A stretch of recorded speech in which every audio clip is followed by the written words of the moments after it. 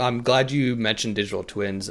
Can you give a brief explanation of what that term means? I realize it's probably something to do with like a simulation in a digital environment. Is there more to it than that? Well, I've just, to me, it's simulating the entire thing, not just the sixed off simulation of the aircraft flying, but the sustainment capabilities of the aircraft, how you would sustain it, all the way down to engine performance and details of engine performance. So your twin can get higher and higher fidelity as you go along.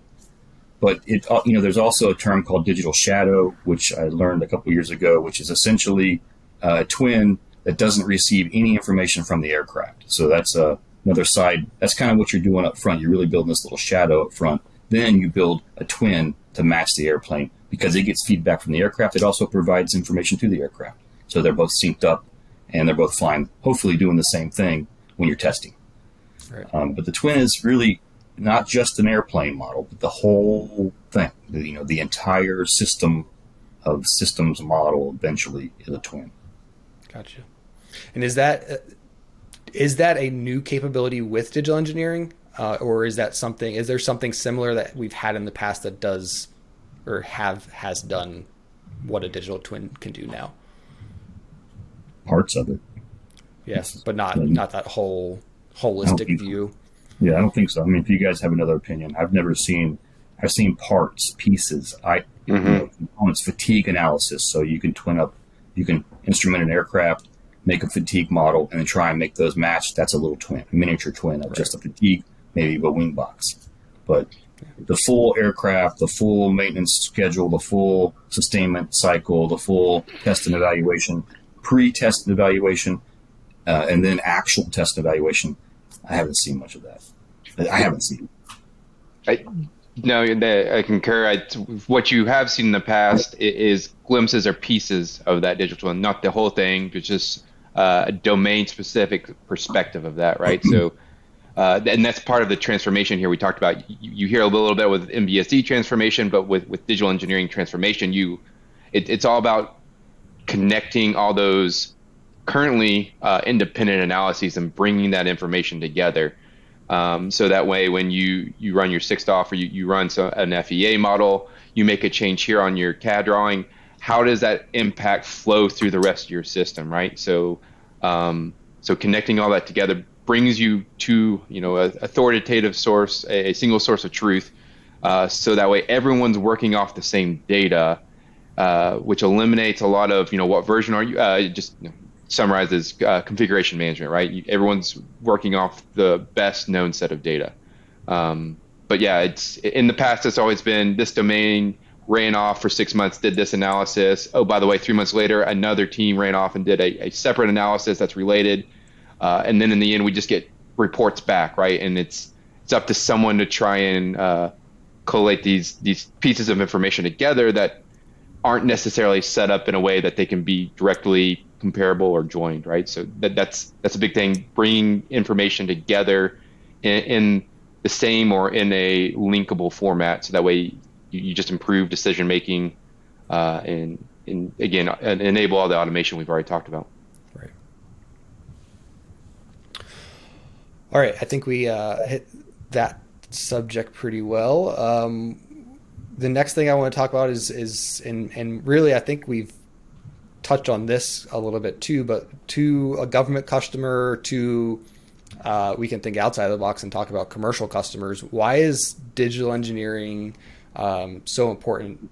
I know we've hit that few points talking about automation and faster decision making, but what else is there? Is there anything else, I guess, that makes it important for our customers to adopt it soon rather than in a few years or whatever they might be thinking?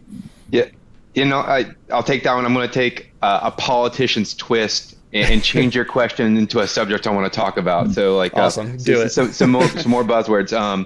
So you hear of CIDI, continuous integration, continuous development, DevOps, DevSecOps, Agile, system development, SAFe, et cetera, right? So all these terms that are very prevalent in software design, software development, right? So they're not new, right? They've been around, I don't know, just 5, 10 years, right? Like it's not new, but what we're currently trying to do is apply it to a hardware software, a complete, complex system, right? So trying to, manage the work in a method, shying away from a waterfall. It's like, okay, here, we've got 9 months, year, 10 years, right? We're going to do this project. We're going to plan from start to finish and never deviate from that plan, right? So what the automation we've already talked about, those small pieces of connectivity between all these tools, between all the analyses, the data sets. What this allows you to do is you chunk your work into smaller pieces, so you're able to deliver smaller pieces of capability quicker to your customer, right? For us, it's the fleet. But also what that allows you to do is that it's always reoccurring planning, right? So you go off and you spend a short amount of time developing a piece of the capability, right? Strategic enabler. But as you're doing that, things change, right? Budget, financial schedule, politics, whatever, even the mission set, right? The operational area, the threat, either the threat change, new threats, et cetera, right? So as you deliver that capability, you're able to immediately test it, determine how well you met the fleet's need, right? The customer's need. Then you're also, as you go to start the next effort, you're able to look at what has changed. Do I need to increase to decrease performance? Am I still on target? Has the threat envelope changed so much that I just need to abandon this and start something new? So what all this it does to the system engineering process, right? The traditional V, in my opinion, actually starts to become more cyclical, right? It's a circle, and then you actually have all these nodes spiderwebbing across each other. So you create all these connections. So I do an initial mission analysis, mission engineering up front, JSIDS process. I do an assessment against the mission. I find my capability gaps. I go forth and get requirements, and then I start the acquisition process. But what that doesn't do, we talk about it in system engineering, in academics, the feedback loops, right?